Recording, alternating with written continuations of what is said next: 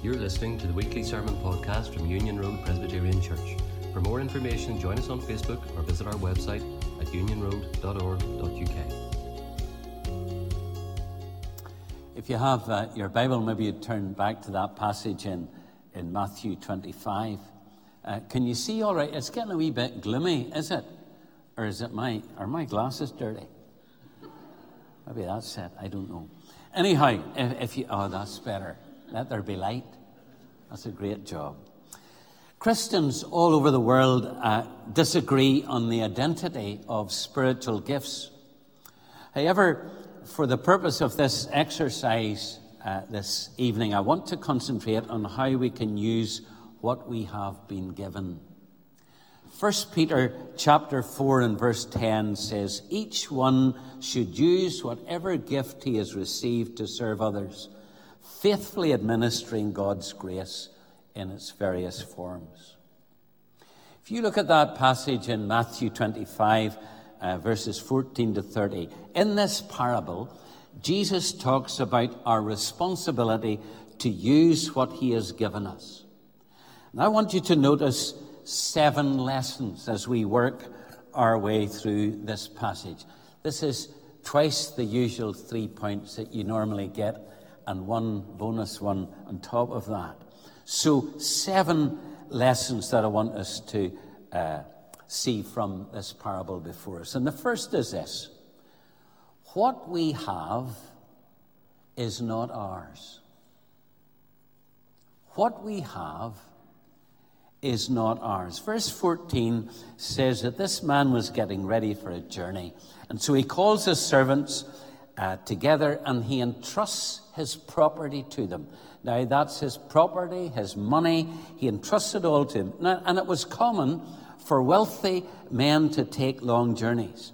But before they would go, they would arrange for someone to pick up their meal, to feed their pets.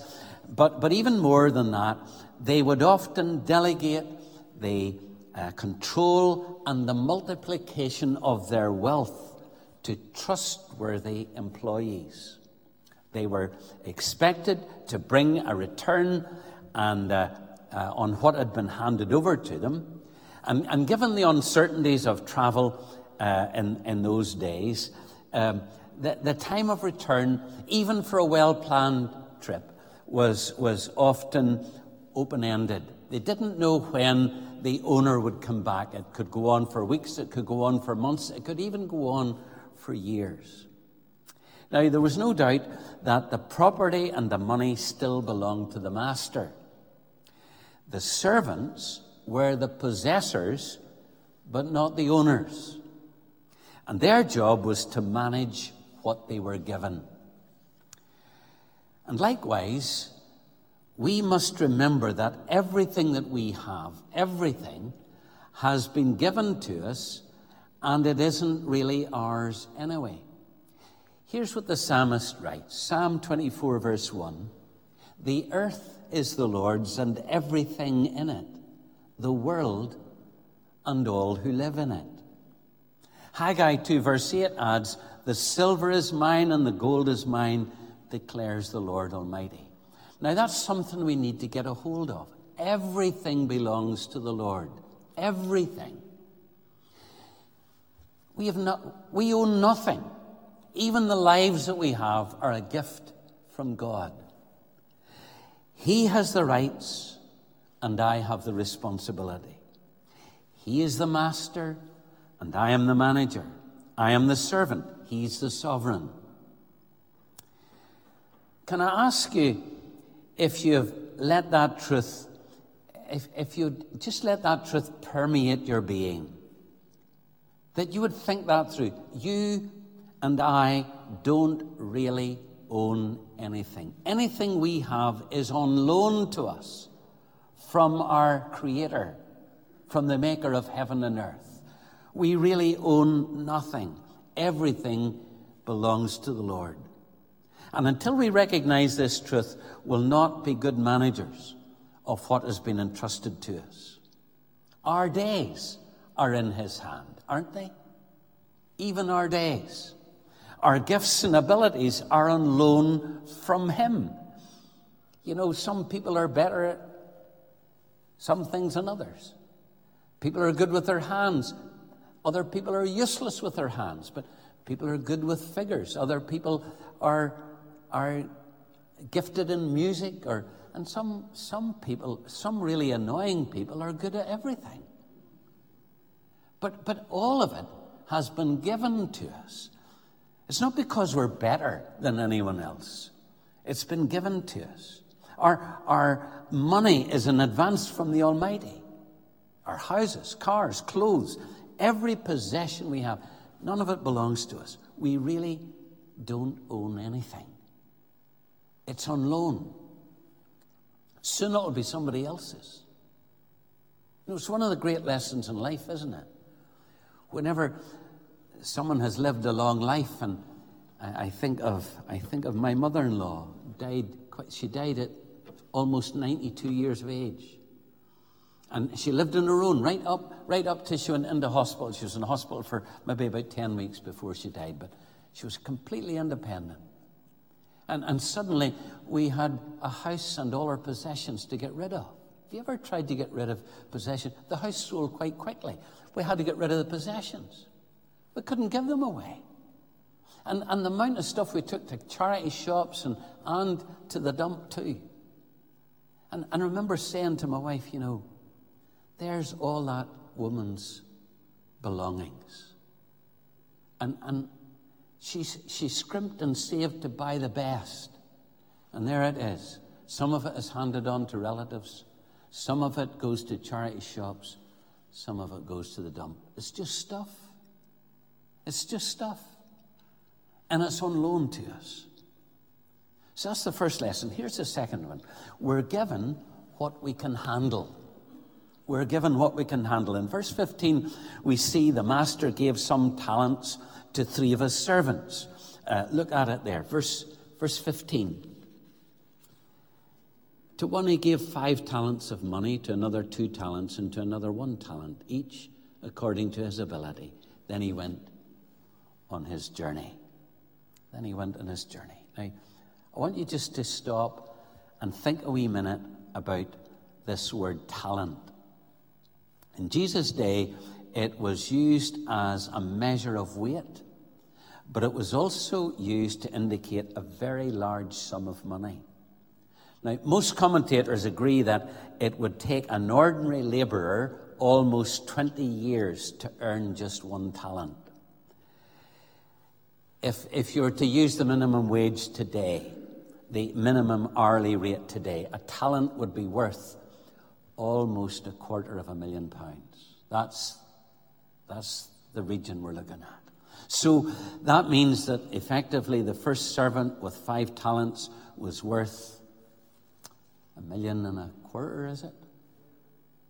The second servant with 2 talents, £500,000. The third talent, something around £250,000. And though there's a big difference between 1 and 5 talents, the 1 talent servant still had received a lot of money. There was a lot of resources there. And of course that reminds us that the God that we deal with gives out of his abundance to us. I want you to notice that each servant received, the Bible says here, or Jesus says in this parable, each of them received according to his ability. According to his ability. Your responsibility is tied to your ability. And I find that very interesting. God's kingdom purpose, his purposes, do not operate according to what is fair, but according to what is best. Let me say that again. God's kingdom purposes do not operate according to what is fair, but according to what is best. In 1 Corinthians 3, verse 5, after challenging believers to be united by not getting into cliques, Paul writes this: what, after all, is Apollos? And what is Paul? Only servants through whom you came to believe, as the Lord has assigned to each his task. Did you catch that? Each of us has been assigned a task. Each child of God has been assigned a task. And it's our job to be faithful and to do what he has given us to do. Now, you might think immediately, oh, the task is to be a missionary, or it could be a wife, a mother, a father. You don't know, it could be anything that the Lord has assigned to you. You have what you have because God gave it to you. And he expects you to manage his gifts within the boundaries of ability that he has wired into you. God entrusts different responsibilities to different people according to his sovereign purposes. In other words, he knows what we can handle. He won't give us more than we can handle. He won't give us less than we can handle. He knows what we can handle. And our job is to be faithful with whatever talent he's given to us. Do we trust that God knows more about us than we know about ourselves? You know, sometimes I think we need to remind ourselves of that, because whenever envy kicks in and you see somebody that maybe you went to school with and everything seems to have fallen to hand and they've done so well and you're struggling, well, the problem is we don't know the whole story, but God does. And so he assigns those gifts and talents as he knows best, better than we know. Here's a third lesson. We must invest what we have been given. We must invest what we've been given. Verse 16 tells us how the 5-talent man got to work right away, and he doubles his master's portfolio. He provides 5 more. The 2-talented guy did the same thing. Verse 18 describes the different approach of the third servant. Look at verse 18. But the man who had received the 1 talent went off, dug a hole in the ground, and hid his master's money. Just went off and hid it. He was a slacker. He went off and buried his blessing. He went off and buried his gift. Folks, our potential is God's gift to us. What we do with that potential is our gift to him. Let me say that again. Our potential is God's gift to us. What we do with it is our gift to him. Someone has said, you're the only person who can use your ability. And that's right. You are the only person who can use your ability. Are you investing what you've been given, regardless of how much it is or how little it is? And I'm not talking about money here. I'm talking about gifts and abilities that God has blessed you with. Are you investing those for God? Or have you buried your blessing and kept it hidden from others? You know, I have entitled this sermon, Prepared to Serve.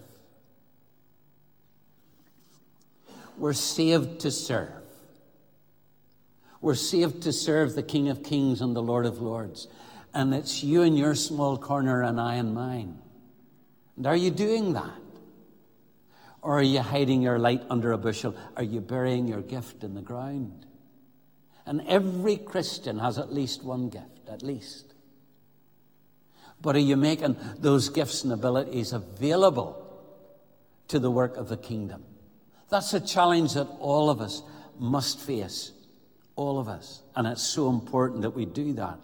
And, you know, some people are really gifted in one of the greatest ministries that can happen is the ministry of prayer. Well, then you should be at the forefront. You should be using that. And I don't mean just in the public prayer meetings, in the secret place, in the closet. You before God, alone before God, just you and God. Are you exercising that gift that God has given you? Or evangelism, or as a leader in an organization. Here's a fourth lesson. A day of accountability is coming. If you come home tomorrow and there's a letter on the mat, and on the outside of it, it says Inland Revenue. And you open that envelope and it says, we're going to conduct an audit on your taxes. Wonder how you'd react to that. Would you be a bit nervous? I think everybody would be. Anybody would be that would receive that. But you see, we'll all eventually be audited by the Almighty. We'll have to give an account of how we have used what we have been given. Look at verse 19. After a long time, the master of those servants returned and settled accounts with them. Jesus, we know, is coming again. And when he comes again, that will be a day of reckoning. Now, while most of us believe this with our heads, we don't always live with the reality of eternity in our hearts. If we would think more about his return, I believe we'd be more focused on making an eternal return on our investments. Romans 14, verse 12. So then, each of us will give an account of himself to God. Each of us. Each of us. It was the duty of servants to always bear in mind that the master would be returning and that he would be returning to settle accounts with them. Friends, you and I know the Lord Jesus is coming back again. So let's be faithful in doing what he wants us to do. He's invested a great deal in you and me. And one day he's coming back to claim it. And your job may be big or small in the kingdom of God. But whatever it is, we need to do it to the best of our ability. And then we'll be ready for that day of reckoning. 1 John 2:28 says, and now, dear children, continue in him, so that when he appears, we may be confident and unashamed before him at his appearing.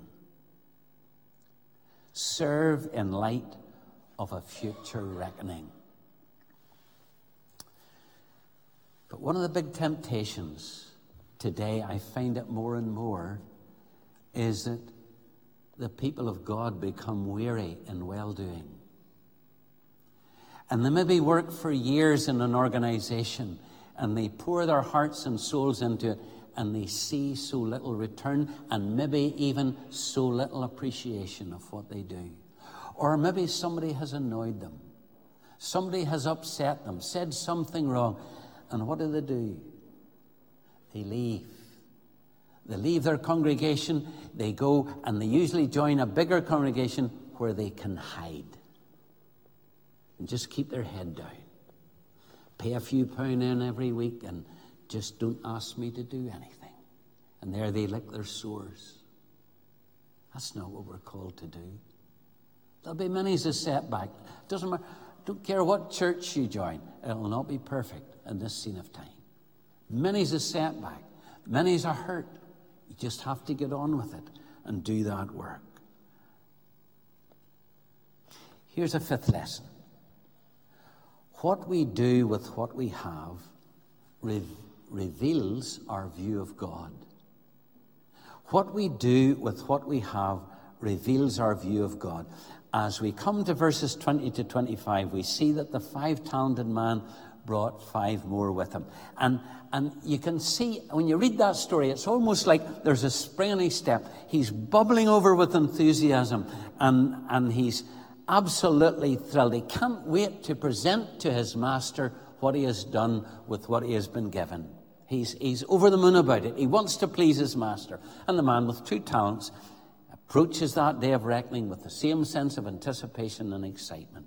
And the master is thrilled, and he's pleased with both of them. Verse 21, his master replied, well done, good and faithful servant. You've been faithful with a few things. I'll put you in charge of many things. Verse 23, his master replied, well done, good and faithful servant, and so on.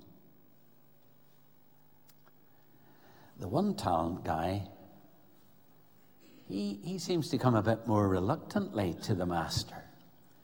You see it there, verse 24. Then the man who had received the 1 talent came. Master, he said, I knew that you're a hard man, harvesting where you've not sown and gathering where you've not scattered seed. He's come hesitatingly. Notice the first words out of his mouth are about himself. I knew. We could translate this as, I always knew. The other two kept the focus on the master when he returned. Master, you entrusted me. The third man, well, he had a wrong view of his master, and his mind is made up about his master before he received his talent. He looked at him as someone hard and harsh instead of someone who's loving and gracious. A.W. Tozer was an amazing man, a Canadian. He died, I think, about 1963. He wrote some amazing articles. Anything you see, if you see any books by A.W. Tozer, well worth reading. He was right when he said this, that what we think about God is the most important thing about us. What we think about God is the most important thing about us. If we think of God as a tyrant, then that will filter through everything that we do. It'll filter through the lens of how we look at life.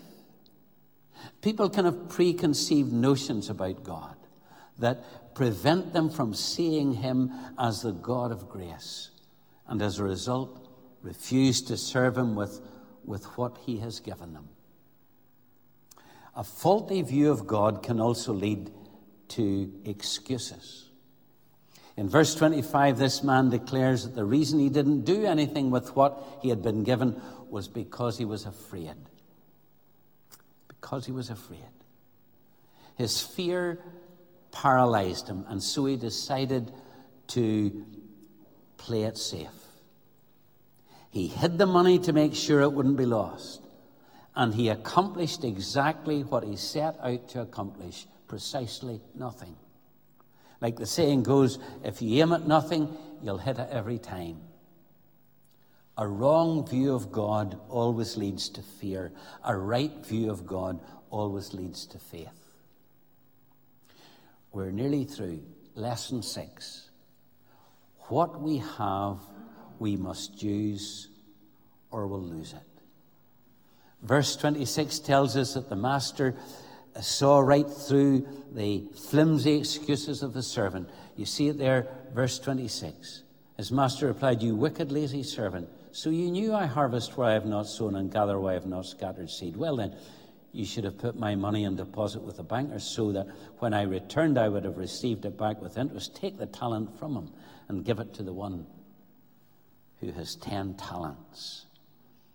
Take it from him. The master's saying, I see right through you. This teaches us that God will judge us not merely for doing wrong, but as we mentioned this morning, he'll judge us for not doing right. Not just for doing wrong, but for not doing right. Wickedness and laziness go together to keep many people from faith and to keep them from service. While the other two servants were busy and working hard and diligently, this selfish sluggard dug a hole, little realizing that he was digging that hole for himself. Laziness is extremely dangerous to our spiritual lives. There's a whole series of verses in Proverbs about this, isn't there? Proverbs 6 and Proverbs 10 and Proverbs 13. But let me quote the writer to the Hebrews. Hebrews 6, 11 and 12. I quote, we want each of you to share this same diligence to the very end, in order to make your hope sure. We do not want you to become lazy, but to imitate those who through faith and patience inherit what has been promised. We do not want you to become lazy. Because this third servant did not use what he had been given, he lost it. It was given to the one who had 10 talents.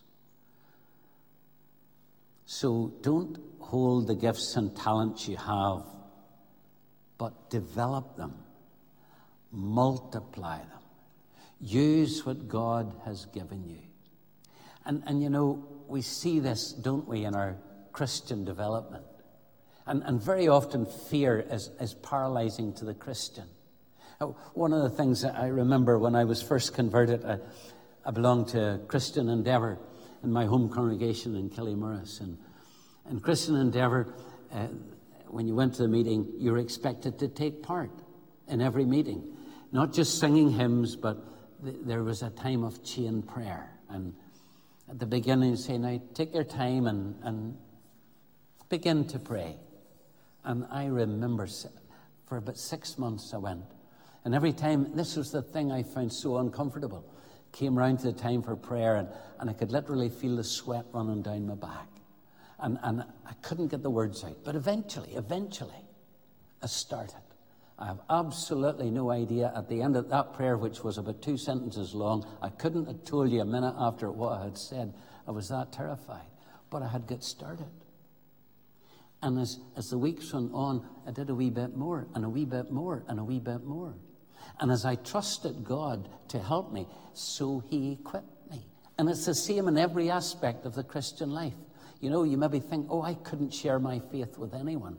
Like, I don't know enough of the Bible. Well, listen, to share your faith, you don't need to know a lot of the Bible. All you need to do is to tell someone what God has done for you. You can do that. You're a witness. And do it. And open your mouth, and God will fill it.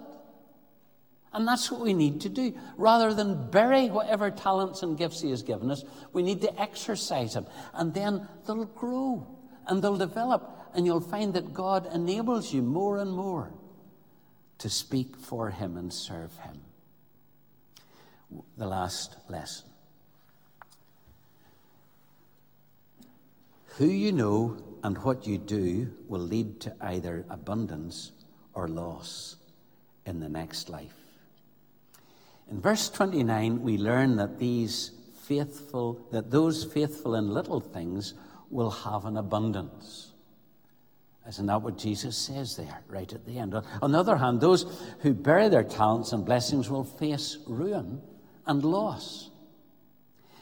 A distinguishing mark of a true Christian is service, a giving of themselves. That is one of the distinguishing marks when you're looking for a credible profession from someone. That's what you look for. We're saved to serve. And a lack of service betrays a heart where Jesus doesn't live. A Christian who doesn't use what God has given is a contradiction in terms, I would argue. So, let me ask you, how do you and I measure up to these 7 principles? What we have is not ours. We're given what we can handle. We must invest what we've been given. A day of accounting is coming. What you do with what we have reveals our view of God. We must use what we have or lose it. It's really important, these things. So important. Wonder you ever watch Antiques Roadshow? People bring their stuff for experts to value them, and many times those who have some lavish items, they bring them to the show thinking that they're a huge treasure, and then they discover that really they're a forgery, a duplicate, and they're not worth very much. And then there are those who come with some wee small trinket, a painting or something that's been rescued from the attic, and they're just happy to be in the show. And many times, these are the people who discover that their item is worth far, far more than they thought. The people who are hoping to hit it big with their extravagant items are a bit like we are when we think that we can impress God with what we have and who we are. On the other hand, some of us think that we don't have very much to offer. But what we have is really a treasure from God himself. And our responsibility is to use our ability to invest in God's kingdom purposes. Here you are at a time of vacancy. In many ways, a time of vacancies, it's a strange time, but it's like a time of new beginnings. You know, the old regime has passed. A new regime is about to begin. It's a time of new beginnings. Maybe when your new minister is installed and you get to know him, you'll be able to say to him, look, is there anything I can do to help you to serve God here? You know, it's said a volunteer is better than 10 pressed men or 10 pressed women. A volunteer. It's one of the most refreshing things that has happened to me in my ministry when people have come to me and volunteered to do a specific job. It's amazing. And it's amazing to see how God uses people who volunteer. I know all the excuses of people. Oh, I don't want to put myself forward. I don't want people thinking, you know, that no, that's false modesty. That's what that is. You need to be willing to offer your service. I don't know, I'm sure from time to time in the announcements, there's vacancies. You know, they need help in the BB, or they need help in the GB, or they need help in the children's church or whatever. When that happens, if that's something that you think you could make a contribution, please let me encourage you. Volunteer. Say, look, I would like to give that a go. I might not be any good at it, but I'll give it a go. And watch how God uses you. Watch how he uses that to develop you, to prepare you to serve in a greater capacity. Because that's what happened here. These men were given something, they used it, and then they were put in charge of something far, far more important. And that's what we want. We want to grow, not be saved and stuck, but saved to serve. Let's pray together.